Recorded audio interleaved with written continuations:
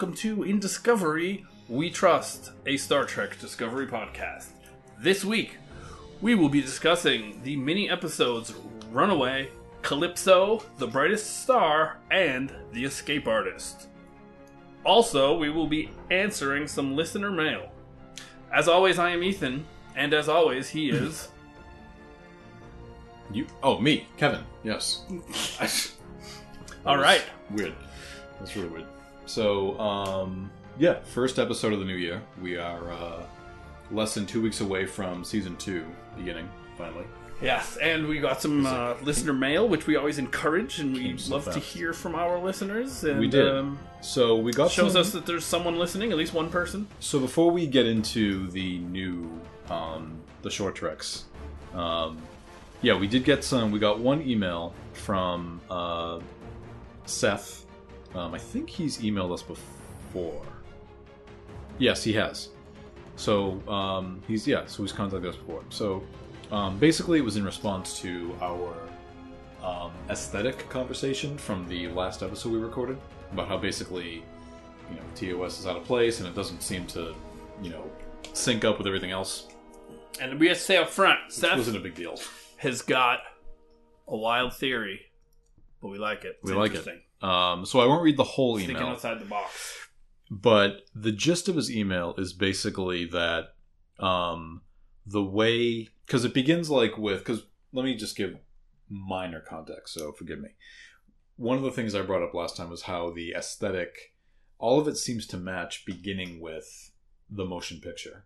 And on everything after that is sort of like to me, a gradual evolution starting with the motion picture. Sort of. Yeah. Like it makes sense visually. Like if that's where it begins, and then everything sort of is Except a for the gradual. uniforms. Except for the uniforms, correct. Although they are one tight, one piece. That's uniforms. true. But then And they they had become that in the those- first 2 seasons of Next Gen. But then they become those maroon numbers. Yeah, they do. Very But nautical. oh, that's true. Actually, Very yes, you're right. I forgot nautical about that. Anyway, so and then Enterprise even has it, despite being taking place before TOS. So it always seemed like, to us anyway, just sort of by observation, that TOS seemed like the odd duck in the entire group because the look of it is not carried on really anywhere except for the colors. So and even though we're not the kind of fans, we're not sticklers, it's not a big deal. But what Seth talked about was how he viewed the original series sort of like an historical record.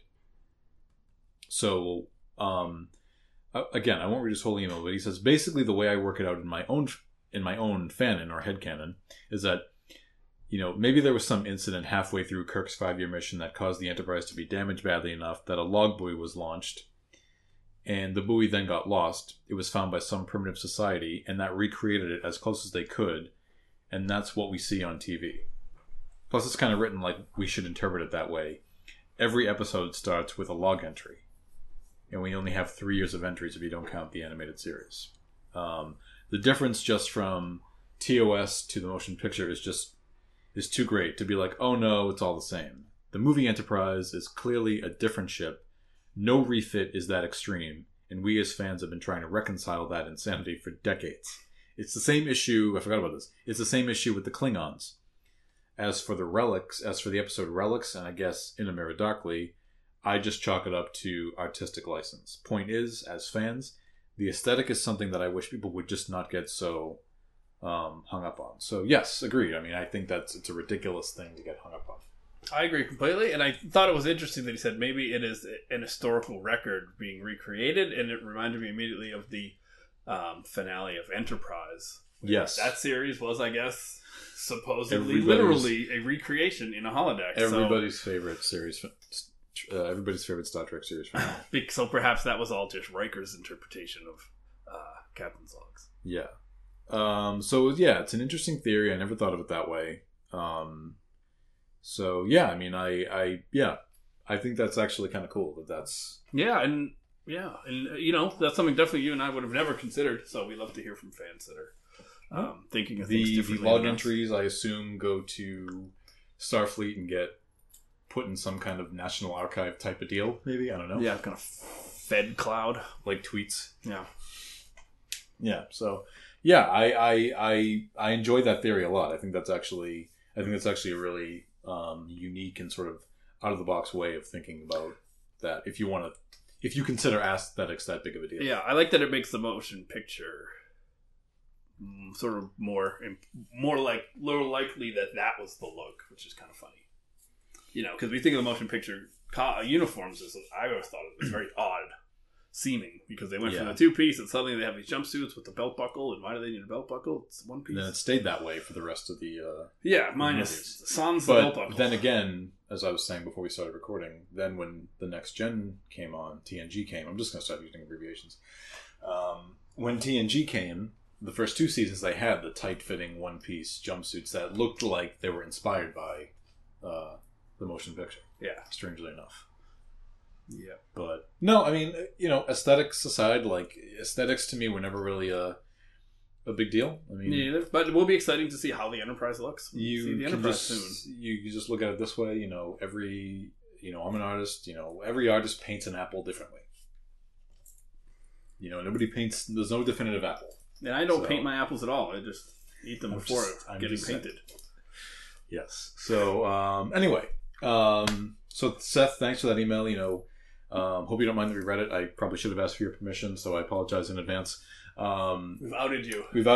Well, we didn't give his email address. No, we didn't say a city. So, yeah, feel free, Seth, to email us, and all of you, feel free to email us or tweet us in discoverywetrust@gmail.com and tweet us at Disco Podcast. So that's a wrap on this episode, and thanks for listening. No. Okay, right, so we are reviewing episodes. Now the long... So, yeah, this has sort of been a long time in coming to review these episodes. We were going to review them one by one, but then we realized, let's just do all 4 of them.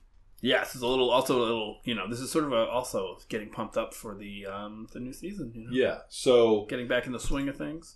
To start with... Ready for weekly trek? Runaway. We'll go in order of release.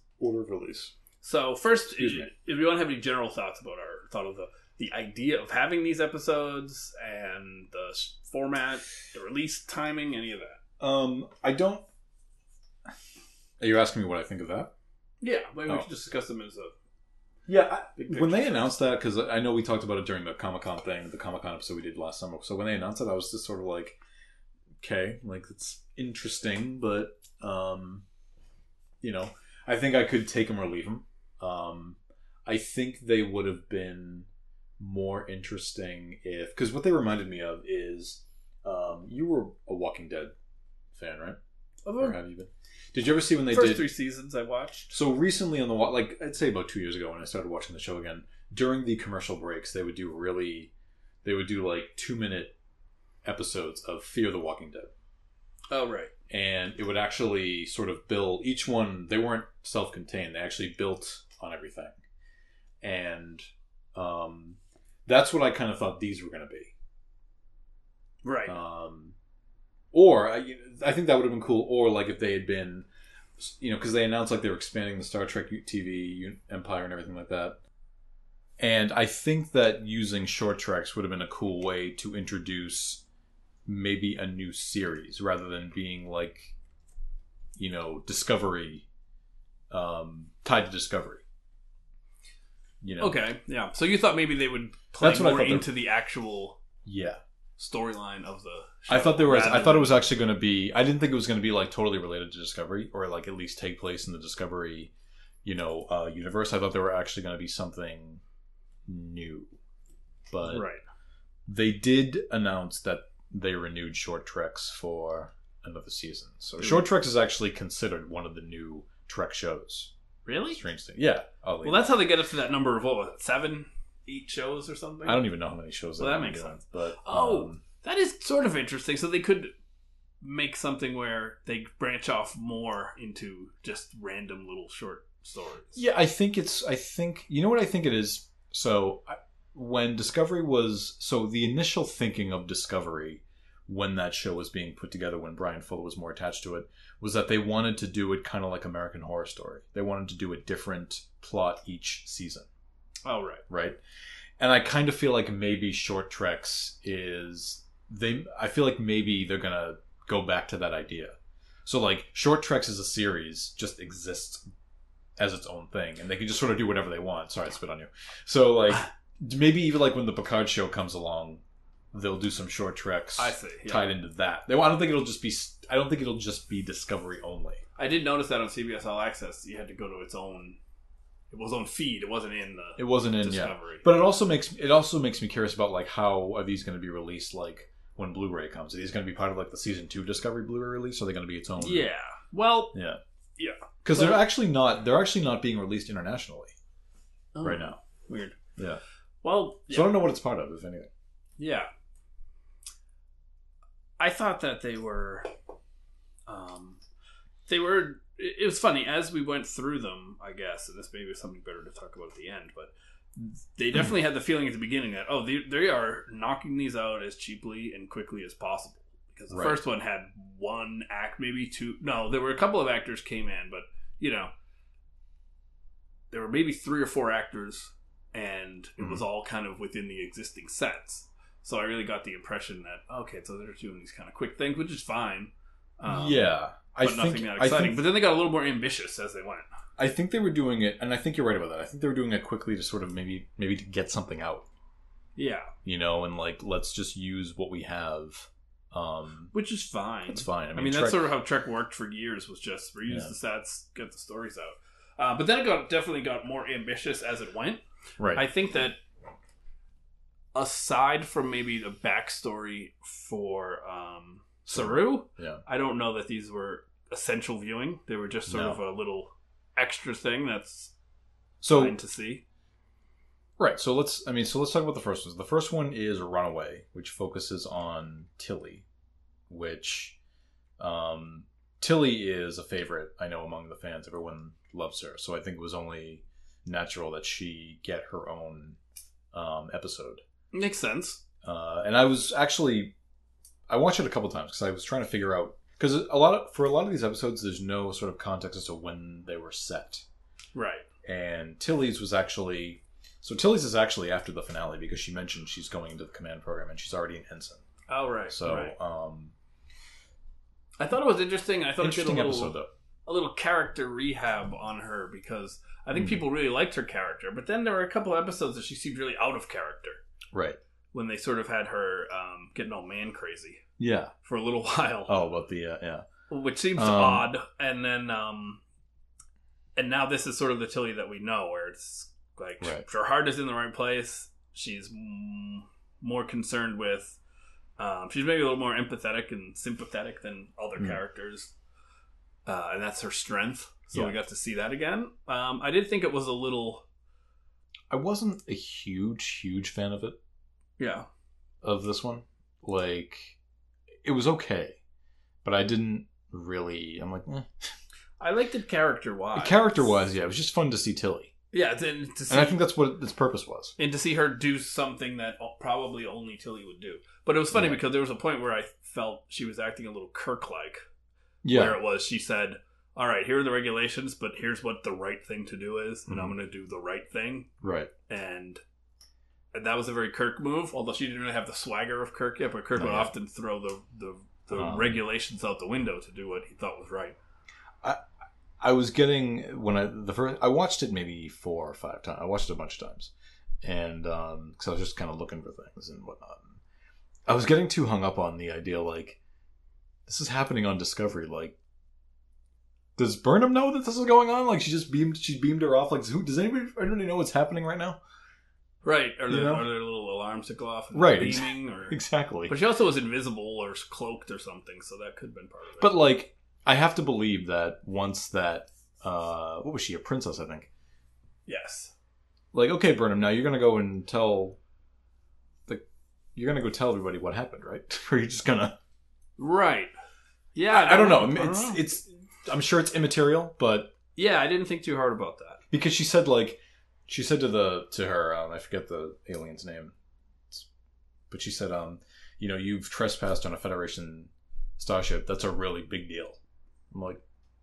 Right. And for her to aid and abet a trespasser on a Federation starship would probably jeopardize her training program and all that.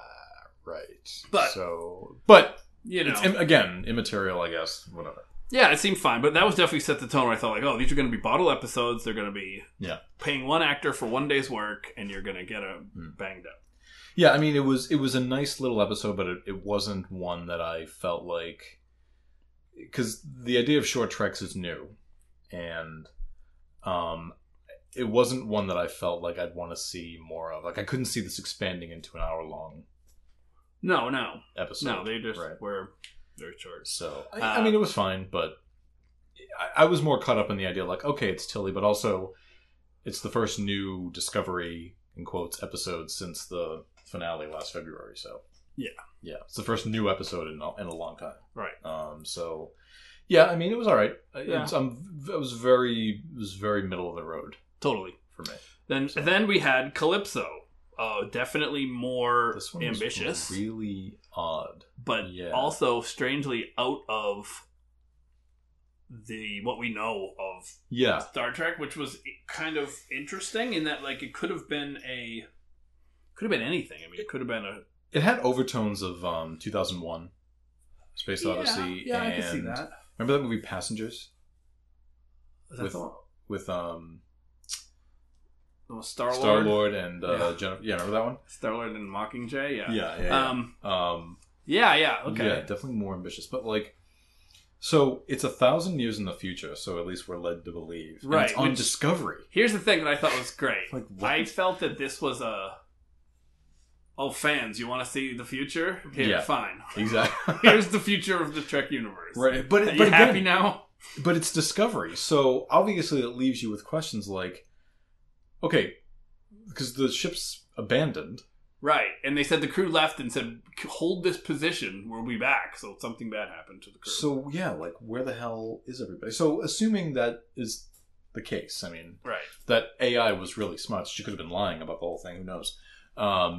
It's like, if that's the case, so, like, all during Next Gen, all during TNG, DS9, Voyager, the Discovery's sitting out there somewhere. Well, space is really big. I know. But so it certainly could have been. But no, it would not have. They must be in a crazy part of space that there wouldn't have been salvaged or junkers or, Anyway. I got more hung up on the fact of Discovery being out there by itself, and the first time I watched it anyway, and I'm just like, no, tell me what happened. I want to know what happened to. Right. Yeah, but quickly we realized that, like, okay, that's not the story they're telling. That's very minor to it. But that's a question everybody probably has. Yeah, but it's about this guy, and it's about him dealing with the loneliness and his relationship with the computer and whatnot. And it was interesting. It was as if they did a Twilight Zone episode. It was very Twilight Zone like. I mean, they kind of old Trek episodes from TNG and Voyager did one somewhat like this. Like, you know, the only crew members left. There's only one crew member left on the ship. They're talking to the computer, but like the computer itself was really disturbing because like it evolved and became like became an artificial intelligence. Yes, and which was interesting. I wonder how far along it was when Discovery left it to becoming an artificial intelligence. Who knows how long Discovery was in? Yeah, and service. Reading on Twitter message boards and everything that people say like, well, they kind of shot themselves in the foot now because they can't do anything with. Obviously, they can't destroy Discovery and everything like that, and. Like, well, I mean, when the show ends, I mean, it just could be inherited by another crew or something like that. You know, it doesn't necessarily have to be our characters. Right. Or they could have a moment at the end where they are in some sort of crisis and they have to maybe tell the ship to, whatever, and maybe they're in another dimension or whatever. Who knows? And it could be anything. Yeah, it was really... It doesn't make sense they wouldn't be able to come back. It was a really compelling... They could all die. Episode. And that's the one out of the four that left me with the most questions. Yeah, but as far as the story was, again, it was like a fine short story. It was well acted. It was like it worked. Yeah. It was kind of funny that I forget what the film was that they were watching, but my first thought was, oh, interesting. I wonder what the, I forget the movie. I'm an English teacher, so I always say, the author never makes a choice that doesn't mean something. So I'm like, why did they pick this film? And then I realized that, this is a Paramount film that they didn't have to pay for. And that's probably... So it limited their options, I'm sure. This is not, well-known of a classic. But certainly it worked for the episode. Yeah, it was a very... I want to find out what the name of that film was now. It was a very, very interesting choice. And it was... The artificial intelligence, Oh, it was Funny Face. What was the name of the movie? Funny Face. Funny Face with Audrey Hepburn. Yes, Audrey Hepburn and Fred Astaire. That's right. Which I've never seen. As much as other movies, I've never seen it. Yeah, so I don't know what the. So yeah, I mean, I'm sorry, I don't know what the. No, I don't know what the significance of it may be, if anything. They wanted them to dance. They wanted something romantic. Yeah, but they didn't have the whole "Who's Funny Face." Yeah, yeah. Well, our analysis is falling short here, but that's all right. Well, it was just, again, there isn't. I feel like for me there isn't much to say about it because it left me with. I mean, really, the only question is, okay, what happened to Discovery? Yeah, because the story itself. Because that was on another ship, I wouldn't be asking. Right, because the story itself was fine. Right. Yeah, so that leads us to The Brightest Star. Now, in the second one, also, I got the impression. Okay, again, bottle episodes. You pay one actor, 2 actors, the voice of the. Yep. And then you. Audrey Hepburn's estate, maybe you kick a little bit to Audrey Hepburn's estate, and then you're, cost done. But then we get to The Brightest Star, where very ambitious. So this one was my favorite. This one to me was classic Trek. Yes. Well, yes. True. I could see this story taking place in The Next Generation. I wanted this to be. This could have been a whole episode. Yes. Like a full-on episode, in my opinion. Yeah, so it was interesting. We even said that, I could see this happening in Next Gen. Of course, it wouldn't look as good. No. Because the direction was very, it was very cinematic.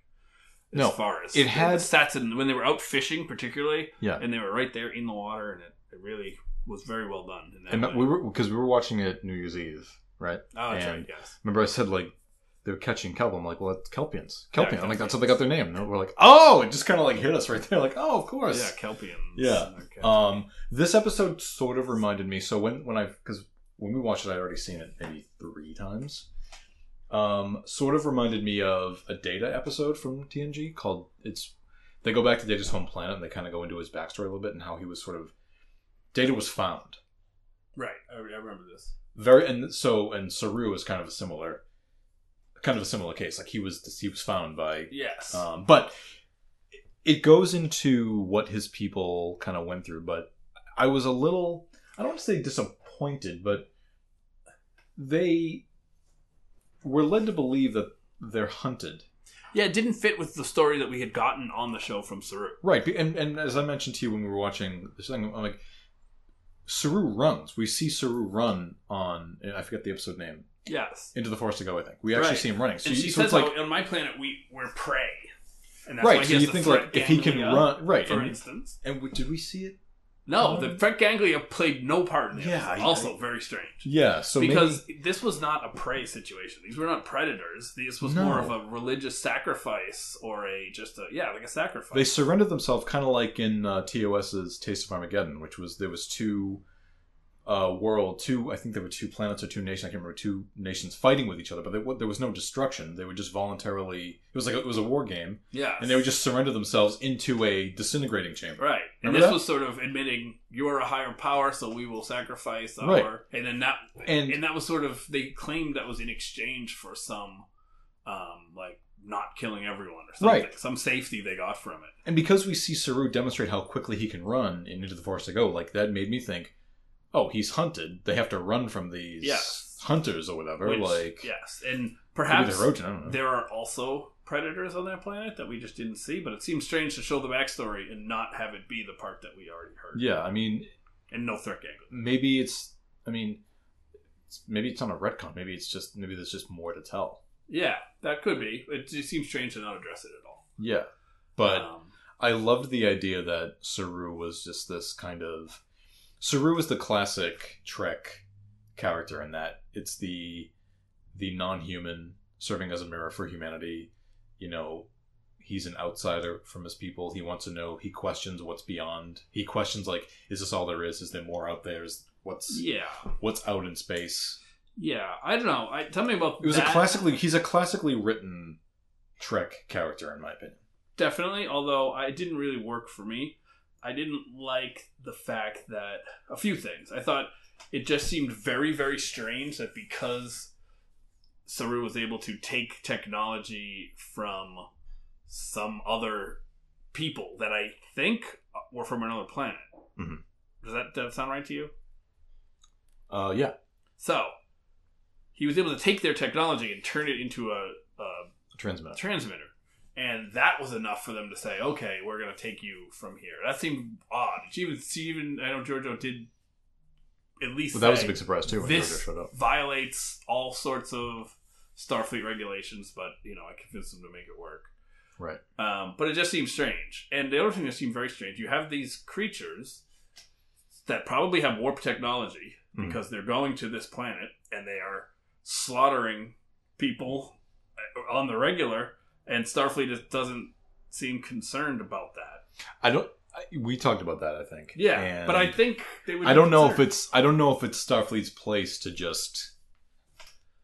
I don't know. We don't know because we don't know if Starfleet's aware of. I don't know. Well, they knew who the people were because they said right. You used their technology, and I know they wouldn't interfere if the planet was hadn't been exposed. But you have. But someone is showing up and killing that means if the planet has warp technology, that means they can make first contact. Doesn't mean they can interfere with their affairs. Well, right, but that's General Order 1 is pre-warp civilization. Don't make contact because you'll affect the yes. But I wonder development of their species.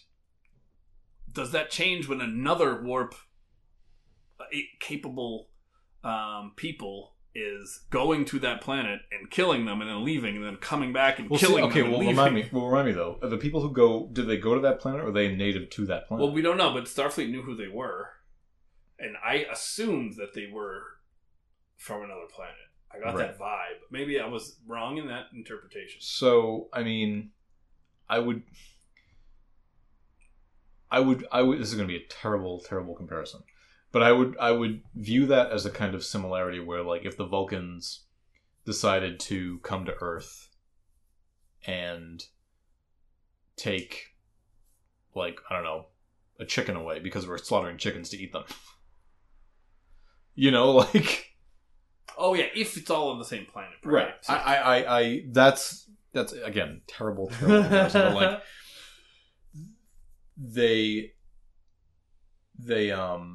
the Kelpians may be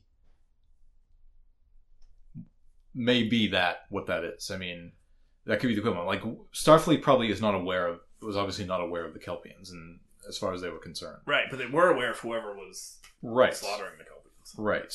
But again, Starfleet may have viewed it as, if they knew who the Kelpians were, it could have been no different than us killing animals for food. I don't know.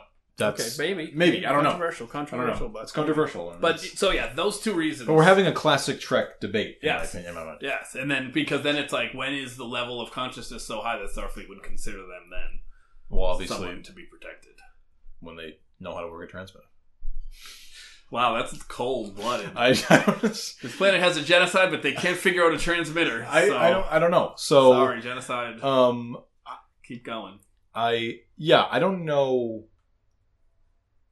I don't know. To me, that's a fun question. I think, to me, Saru before that episode came off more. If I knew that he was we know that he's the only Kelpian in Starfleet. Yes. We didn't know why before this episode, but if I had to take a guess, it would have been something like, and based on what he says about the Kelpians, I feel like he would have been the type to escape his planet on his own, or he would have been found. You know what I mean? Right. Like, he would have somehow escaped by himself and would have been found somewhere out in space by... Yeah. Well, he sort of did escape by himself. He did and he didn't. Yeah. It was his own ingenuity, though, that made it possible. Right. Yeah.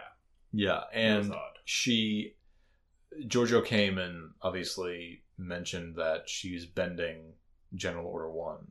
Yes. Which is, as we all know, is the Prime Directive, don't make contact with a pre-warp civilization. Even if another warp civilization is slaughtering them. Right. And so, but I have to wonder, like, is that a similar case with Data?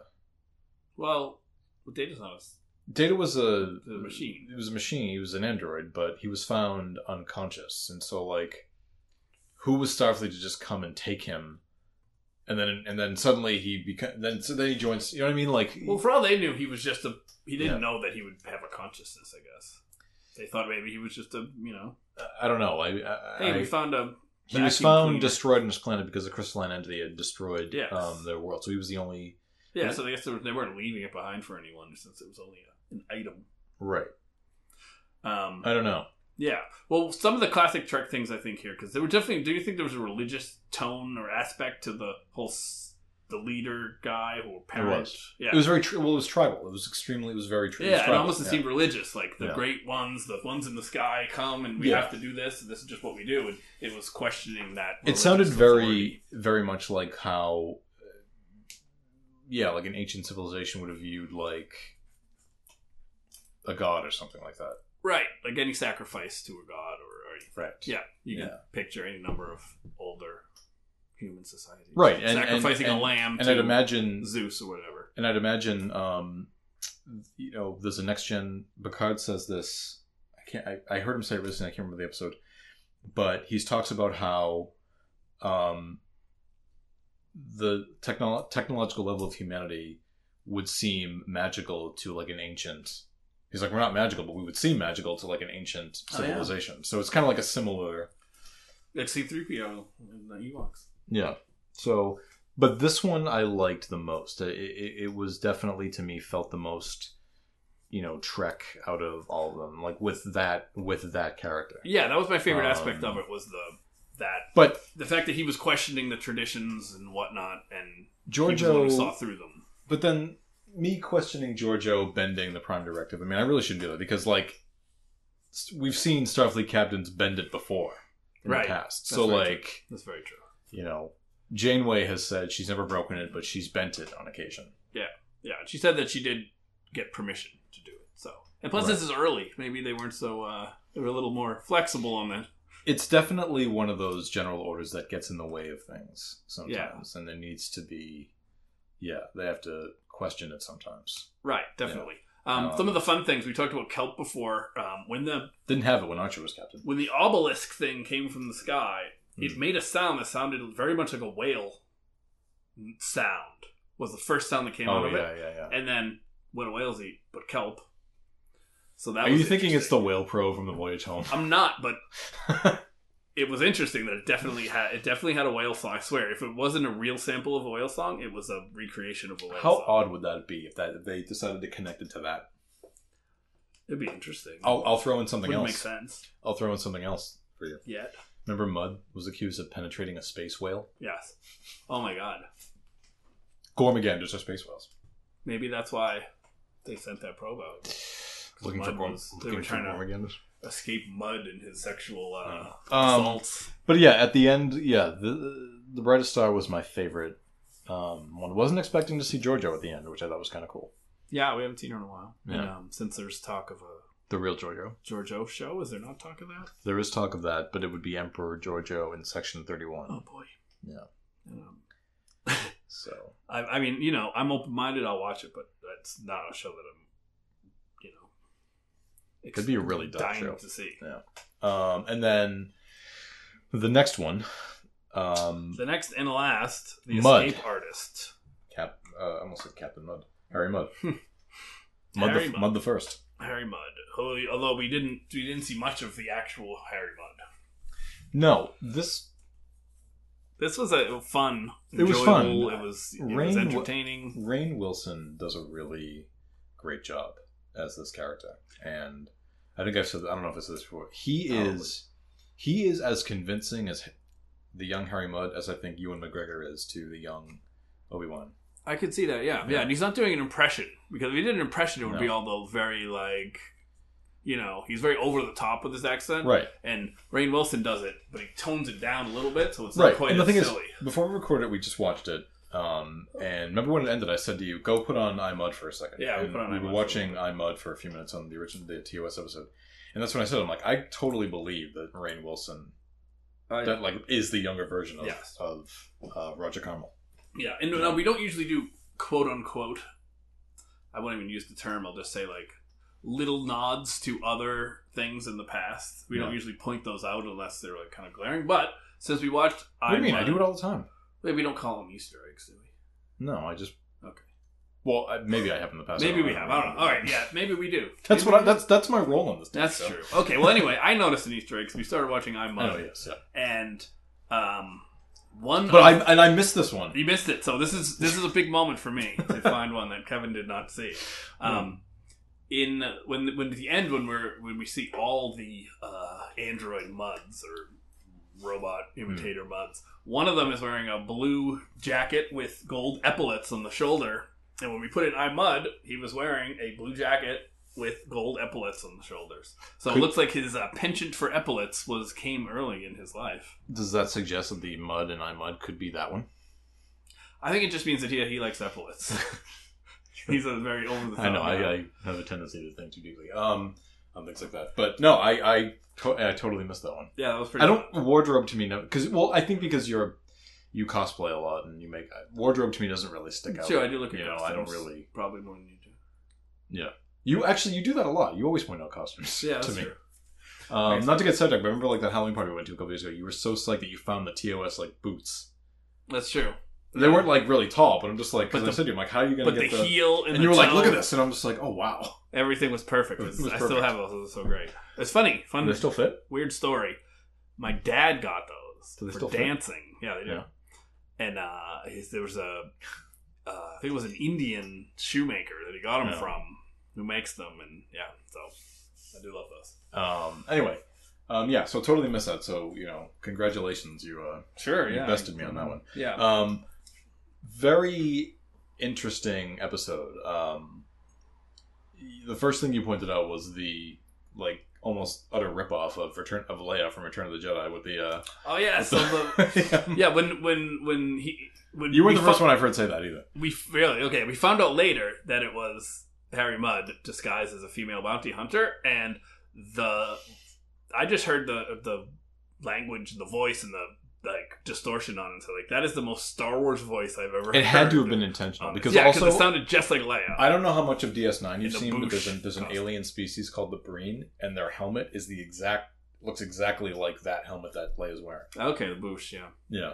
Nice. I know what you mean. Yeah, because it's got the little things. Yeah. In front of the mouth. But they don't sound like that. So yeah, that was fun. No, it was neat. Yeah, you were like that. And it's a female bounty hunter, so right. Obviously. Yeah, it was and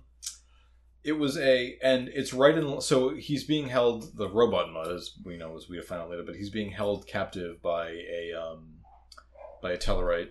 Remind us how we know the Tellarites. They are one of the founding species of the Federation. Right. They've appeared on Enterprise and the original series. Mm-hmm. Yeah. It was also very funny that he's saying you had relations with my sister. Right. That is just funny, imagining him with the Tellarite. Obviously, not that I'm speciesist. The reason I said at the end of this to put on I'm Mud really quickly was because, given that at the end of this episode we find out there are a bunch of android muds all over the place, it reminded me of I'm Mud, which Harry Mudd has a bunch of androids serving him. There was some speculation online that I saw that this may take place after TOS. I don't see how that... Which I don't really... Doesn't make any sense.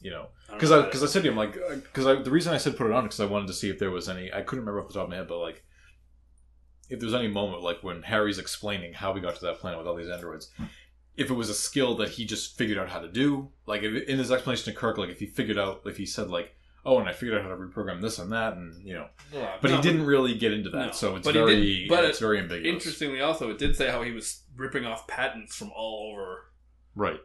Societies all over. So right. It could have just been that he stole some patents from someone and stole the technology and put a couple technologies together or something. Yeah. Now they're not. But there's the thing: they're not necessarily conscious in any way, so it's not that advanced really for Star Trek. I mean, they just follow orders. Right. Well, no, he also said, though, they want to know about humans. In I'm Mud, yes. Well, I mean, you figure by then they've evolved a little bit and he's perfected his, I don't know. Yeah. Perfected his it could be skill. A low level or it's fine. But, yeah, I didn't think that, I didn't really consider that that's where it would take place. I mean, he still looks the same. It was early. first earliest canon reference to Latinum. Yes. I don't remember if the Ferengi say it. Now that I think about it, I don't remember if the Ferengi say it on Enterprise. Oh. I don't remember. I don't think... Because when you asked me that, I think I had read on Memory Alpha that was a point where they said, no, it's actually the earliest canon reference to Latinum. So yeah, it's another new story I know. Well, you asked me, and I'm just I'm like... Because I was checking my phone for something really quick. So I'd already seen the episode. You asked me, and I thought you said we're saying, like, Latin. I'm like, what? Latin? No, not Latin. There's lots of Latin. And then I was just like, oh, yeah, I think so. And I just... I was checking our emails and Twitter feed. I definitely didn't hear Latinum any time in the original series.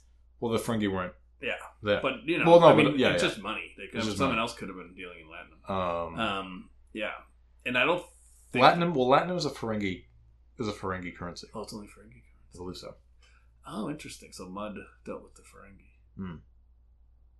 But I don't recall, because there's that Ferengi episode on Enterprise. Yeah, that's true. But I don't recall if the Ferengi... The Ferengi don't go very long without talking about Latinum. Right. The gold pressed Latinum. But I don't remember it. I don't remember if they said... Well, anyway, he mentioned it. That was fun. Yeah. And I like the flashbacks to all his different times being captured. It was just, it was fun. And he basically says the same thing. Yes, because it's all there. Filth! And that's how he's making his money, is by selling androids of himself, because there's a bounty. Yeah. It is making me now wonder with CBS wanting to expand Trek on television. Could you see a Harry Mudd series? No, and when I was looking up the title of these short episodes, I saw that. I'm like, oh, here's more confirmation that we've got a Mudd series coming. Please don't have a Mudd series coming. Yeah. I like Mudd, but have him show up on Discovery every once in a while. I don't want a Mudd series. I think also, like, I'm not yet anyway, until they prove me wrong, but I'm not a huge fan of having a non-Starfleet Trek series. I don't know. Yeah, no, I know. With the Giorgio thing, it's not confirmed. It's just a rumor. She would be Section 31. Yeah. I mean, that is Starfleet technically, but the worst kept secret in the galaxy, by the way. I don't know. I just feel that it's a classic mistake of TV when they have a character that people like. And they're like, well, people really like this character. I bet you they'd like a whole show with them. And they wouldn't, If there were a Kramer show, it would have been horrible. But, yeah, that would be terrible. You'd be like Kramer in contrast to the people around him. Right. But Mudd's also not a regular.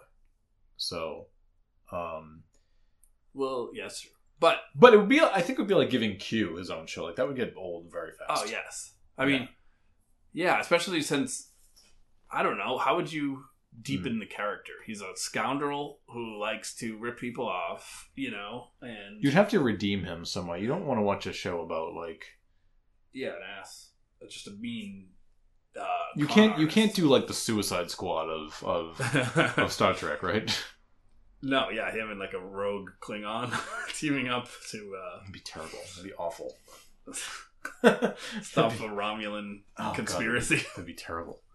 I mean, look, if you can get the right Reddit and make it compelling, then fine. But I don't see how it could be. Although I will say, hope they don't do it. If the Giorgio series does come to pass, I would love to see her deal with him. Yeah. Although to make sure that I want to be intellectually consistent, and of course, with any show, I will not judge it before it happens. If that was going to happen, in my mind, I would think I have no idea how they're going to make this good, but I would definitely be open to the fact that it could make it good. I just don't see. Oh yeah, if they were to do a Mudd series, I mean, I would obviously check it out. But, yeah.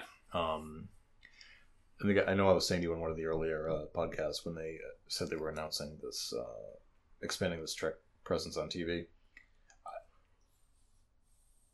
And I'm going to watch everything they're going to do, but I don't want there to be a Trek show that I don't like or that I won't watch. Yeah, So me as a Star Wars fan, it happened with the latest animated Star Wars series. I've not seen it, and I don't really... You don't want to? Not interested. Well, and how often do you watch the recent films?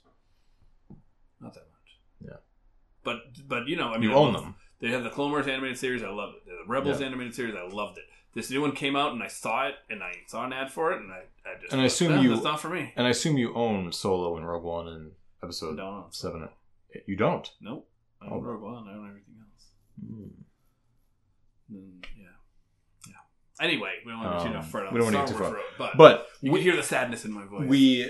When I was chatting in Facebook comments the other day, I should maybe, you know what? You had the haters corner thing, right? So let me. We got a haters corner. Let me give you an impromptu haters corner. Haters corner. All right. Yeah. Haters corner. Come on. So Facebook obviously is an unbelievably toxic place. Is it? For things like this. Oh, is it the YouTube comments of Star Trek? It's the comments, yeah.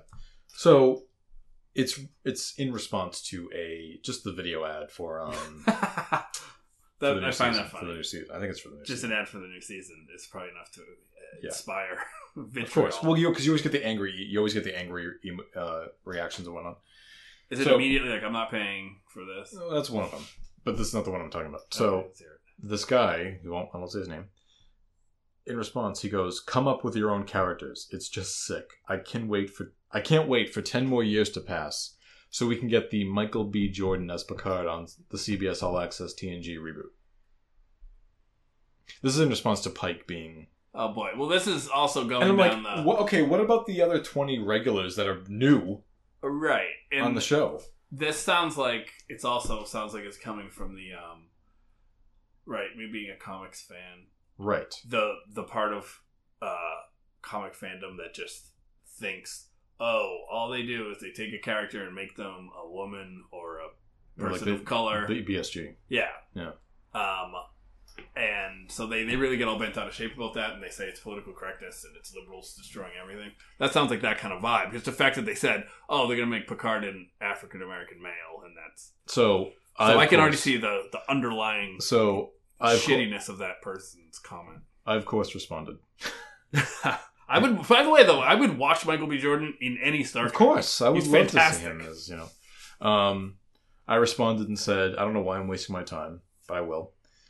I said, they did come up with their own characters. Every single character on the series is an original character. I said, there's absolutely nothing wrong with having an existing character appear, especially when virtually nothing is known about them. Pike. It doesn't indicate a lack of creativity. It means they can give them more history because they are now in a position to do so. Using previously established characters is done all the time in nonfiction and literature. This is not a new idea. And with regard to Trek, it goes all the way back to, they do this in the original series right up through Enterprise. But I'm sure in your mind that's fine.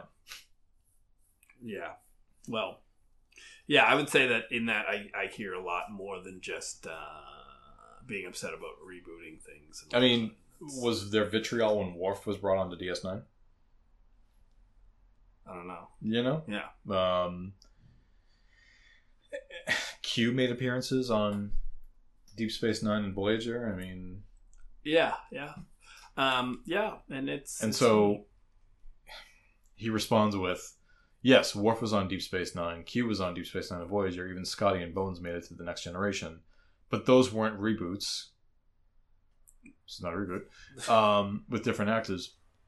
That was the real deal in a storyline that moved the franchise forward, not backwards. So... Alright, so their mind's made up that it's not... Because it's not in the future. Well, I did respond to this too. I'm sorry to read out my Facebook thread out loud, but I'll stop after this. I said, that's not what moving the franchise forward is.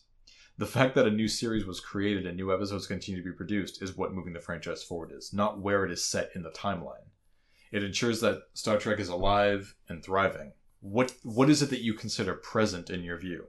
Discovery is set in the 23rd century. We live in the 21st century. That seems really forward to me if you want to think of it in terms of time. Were you okay with Enterprise being set in the 22nd century, or was Probably that not. Also backwards? Probably. I mean, a lot of people... And I've heard people say this about Discovery and Enterprise and so on. They're just like, not going forward, it's backwards. I'm just like, but what's present for you then? The original series and Next Gen? Is that the present? Well, I'd say, and anything we did get... before that and after that is past the only thing I can see is that we got... The shows as the shows came out up until Enterprise, they were each moving forward in time. I kind of get that. Right. And... I get that too. You can set it wherever you want. The other thing I get is that if you're moving forward, the storytelling possibilities are way more open because you don't have to fit in with anything. So you could go any direction you want. I can also see that as a writer, a showrunner or a franchise runner, that's almost too much freedom. You could do whatever you wanted. You could have a whole new war between two people or a new outside of the universe. I can see it with people coming. Regarding to Star Wars, you got the original films and then the prequels. Take it backwards because you only have the original films to.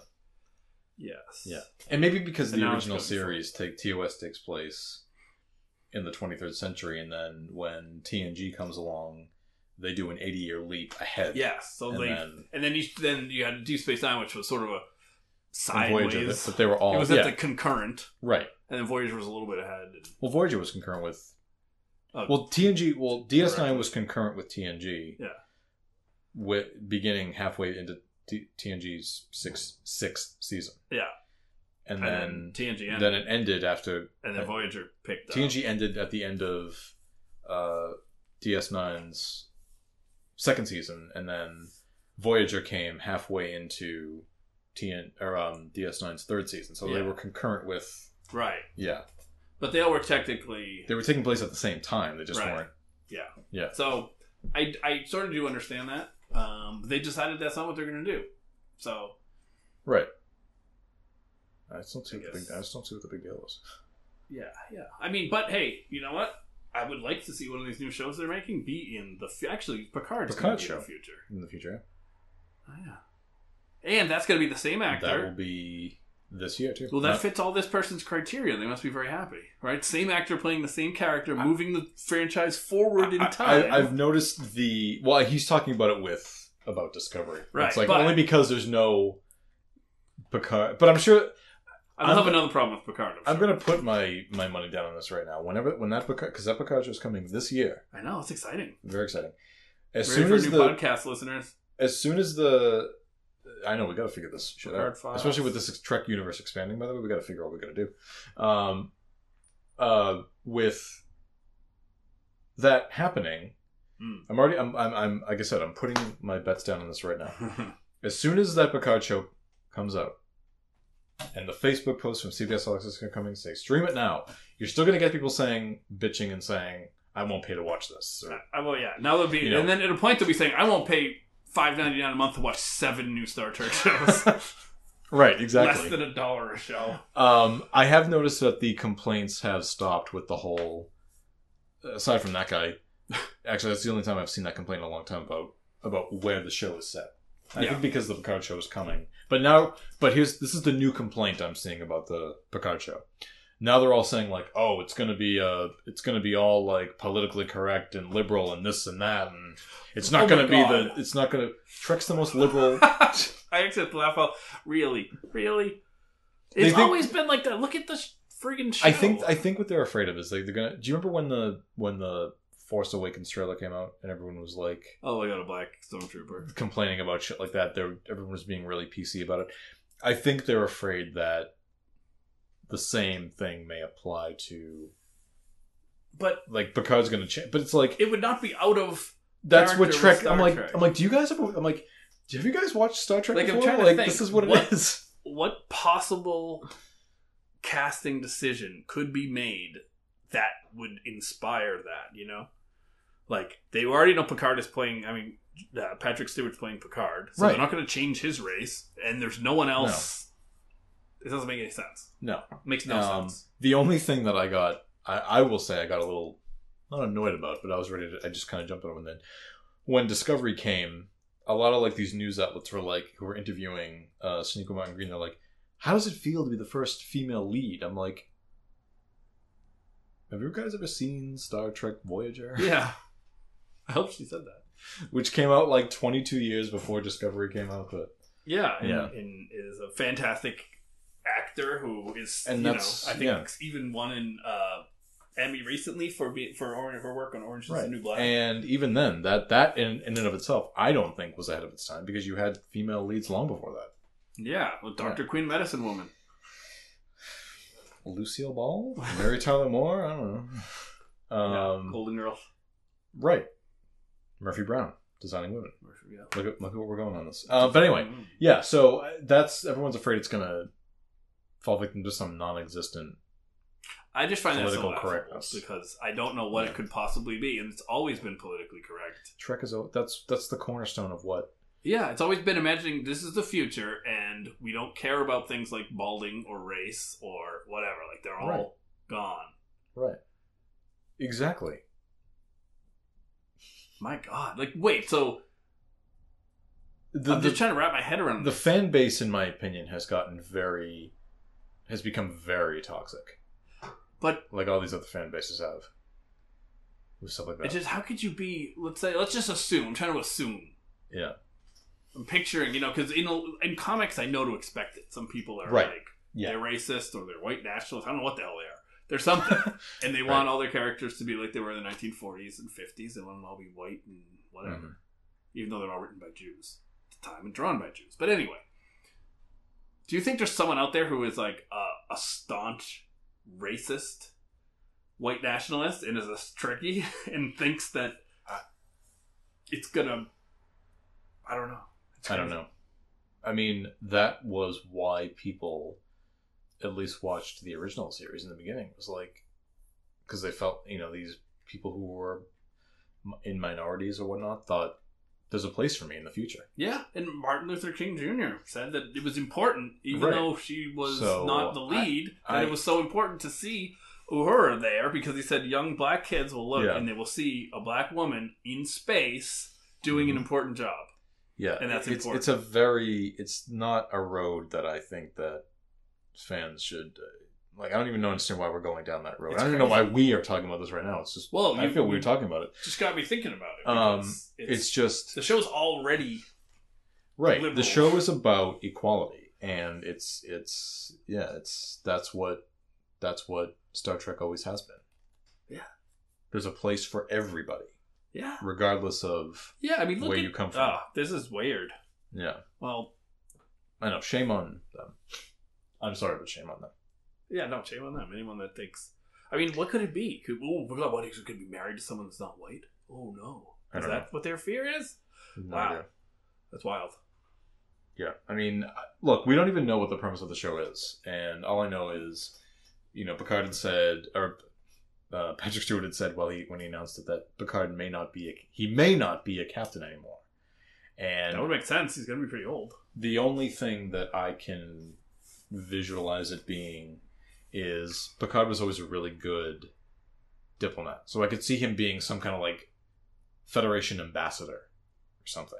That's what I can see. I could see him being out of the game. He's living in his Chateau du Picard. They will shock the hell out of me if they decide we're just going to get the entire next-gen crew together. That wouldn't make sense. I mean, they can't do what they used to do in the Kirk films, where it's like through a bunch of happenstance, we're all on a ship at the same time, and now we have to go. Well, that didn't always happen. No, but it happened enough. It happened in 2 and 3 and then in 6. Okay, not always. Otherwise, just in 3. No, but in the first. Oh well, no. 3 out of 7. It feels like it happened. No, I know what you mean. It feels like it happened a lot. Yeah. Yeah, we'll see. And it's so contrived. I don't think they would go that way. No. But I also know that they're all very good friends, and I'm sure if it makes sense. Frakes is going to be directing probably every episode of that show. I'm sure if they could get them in a way that makes sense. I bet he got more excited with the fact that I'm going to be directing. I can direct this regularly. Yeah, that's true. But he's got to show up in a way. At least I have no doubt that they will all show up at some point. How can you not? Right. I mean, start it slow, establish. Yeah. Or kind of reestablish. I feel like it's going to be sort of a reintroduction of Picard at first. Yeah. Maybe. Where's he at? What's his status? Where's he at? Now? They're going to do the Force Awakens What's his day-to-day? They'll do the Force Awakens type of deal where they'll reintroduce the characters that we know. And but it's like, yeah, the next gen cast, there's no doubt in my mind that they will all make appearances. Even if they show up Chrissy in Three's Company style, where it's just they're on the little leaf screen. Hey Picard, congratulations on your retirement. Pew pew. I'm busy now. Call me Steve Rogers, but I'm actually getting that reference. Yeah. So the only thing that we're not going to get is Data. I don't think Brent Spiner, because he wanted to kill Data off in Nemesis. So really, I don't think we'll get a Data. I don't know. But you don't think if Patrick Stewart called up Brent Spiner. I was like, Unless they could do some things with him. Brent! I think, well, I've seen Brent Spiner say, like, he's like, I'm getting old. Data is ageless. You can't. So unless they can do some, like, Digitally data I him. feel so tacky even saying it because I don't like to. I'm not being judgmental or anything like that. I'm trying to avoid stirring that beehive, but yeah, I mean, you could do some digital stuff to de-age. Here's where de-age. Here's where he comes in. Ready? Or CGI data. I don't know. All right, Picard's retired. Mm. He is going a little senile, dementia setting in. Okay, So like the final episode. Yep, but so what he does is he spends all of his time in a holodeck solving mysteries with Data. As Dixon Hill. Dixon Hill and Data as Sherlock Holmes, and it's a detective show. I'd watch the hell out of it. I would definitely watch I definitely would watch the hell out of it. It would be hilarious. Yeah. Probably not what we're going to see, but hey, I'd take it. But you know they could do that, and Trek fans would watch the hell out of that show. Maybe. They definitely would. I mean, really? Tell me to find something to complain about. I really feel like they could just do anything they wanted. And people will tune in and watch it regardless. That's true. I would definitely watch a Dixon Hill. He could retire to Risa, and I'd watch the hell out of that show. Well, who wouldn't? Right. Hot stuff. I mean, my big hope with it is just that I given that we were talking about how Deep Space Nine and Voyager are concurrent with it, it would be great to see, some characters from those shows as well. But we will see. Cameras start rolling for it in. I am excited in April. So, I am excited. Yeah. So, but that. And also, one more thing: if anyone is offended by our PC talk, you can direct the angry tweets at Comics R History, the letter R. That's my Twitter, and I'll take those. But I doubt that because our listeners are great. Yeah. And thank you for listening. So, if anyone is still listening, all two of you. So we'll come at you next with the first episode of the season 2, which is called I think it's called Brother, is the name of it? Oh brother. Where art thou? Thou art on the Enterprise. Which I believe, let me just confirm really quick, will be released on January 17th. Yeah. So about Spock, what is that? Yeah, that's like I think they're letting us know right away. 12 days. Yeah, we're getting Spock and Michael quickly, calling it brother, or they're throwing us for a loop and it means something else. Yeah, maybe I don't know. Yeah, we'll see. Well, but looking forward to it. It's been a long. It feels like it's been a while, but it really it was only a year ago, but it doesn't feel like it's been that long. It's been a long road. Been a long road. Yeah. I don't want to finish those lyrics. All right, it's been a long road getting from there to here. So that episode will be released on. January 17th. So yeah, so probably. All right, I need you to stop. I really need you to stop. So that episode is out That episode is January 17th. So probably new episode. Our next episode will probably be about the 19th. I want to say. Okay, great, excellent. But until then. Again, email us at indiscoverywetrust@gmail.com and send us a tweet at Disco Podcast. And Seth, thank you again for your email. Yes, and others, we encourage you to contact us in some way. We love to hear from you, and you too can be included in the next cast or future casts. Absolutely. So, thank you, everybody. We'll see you in a few weeks.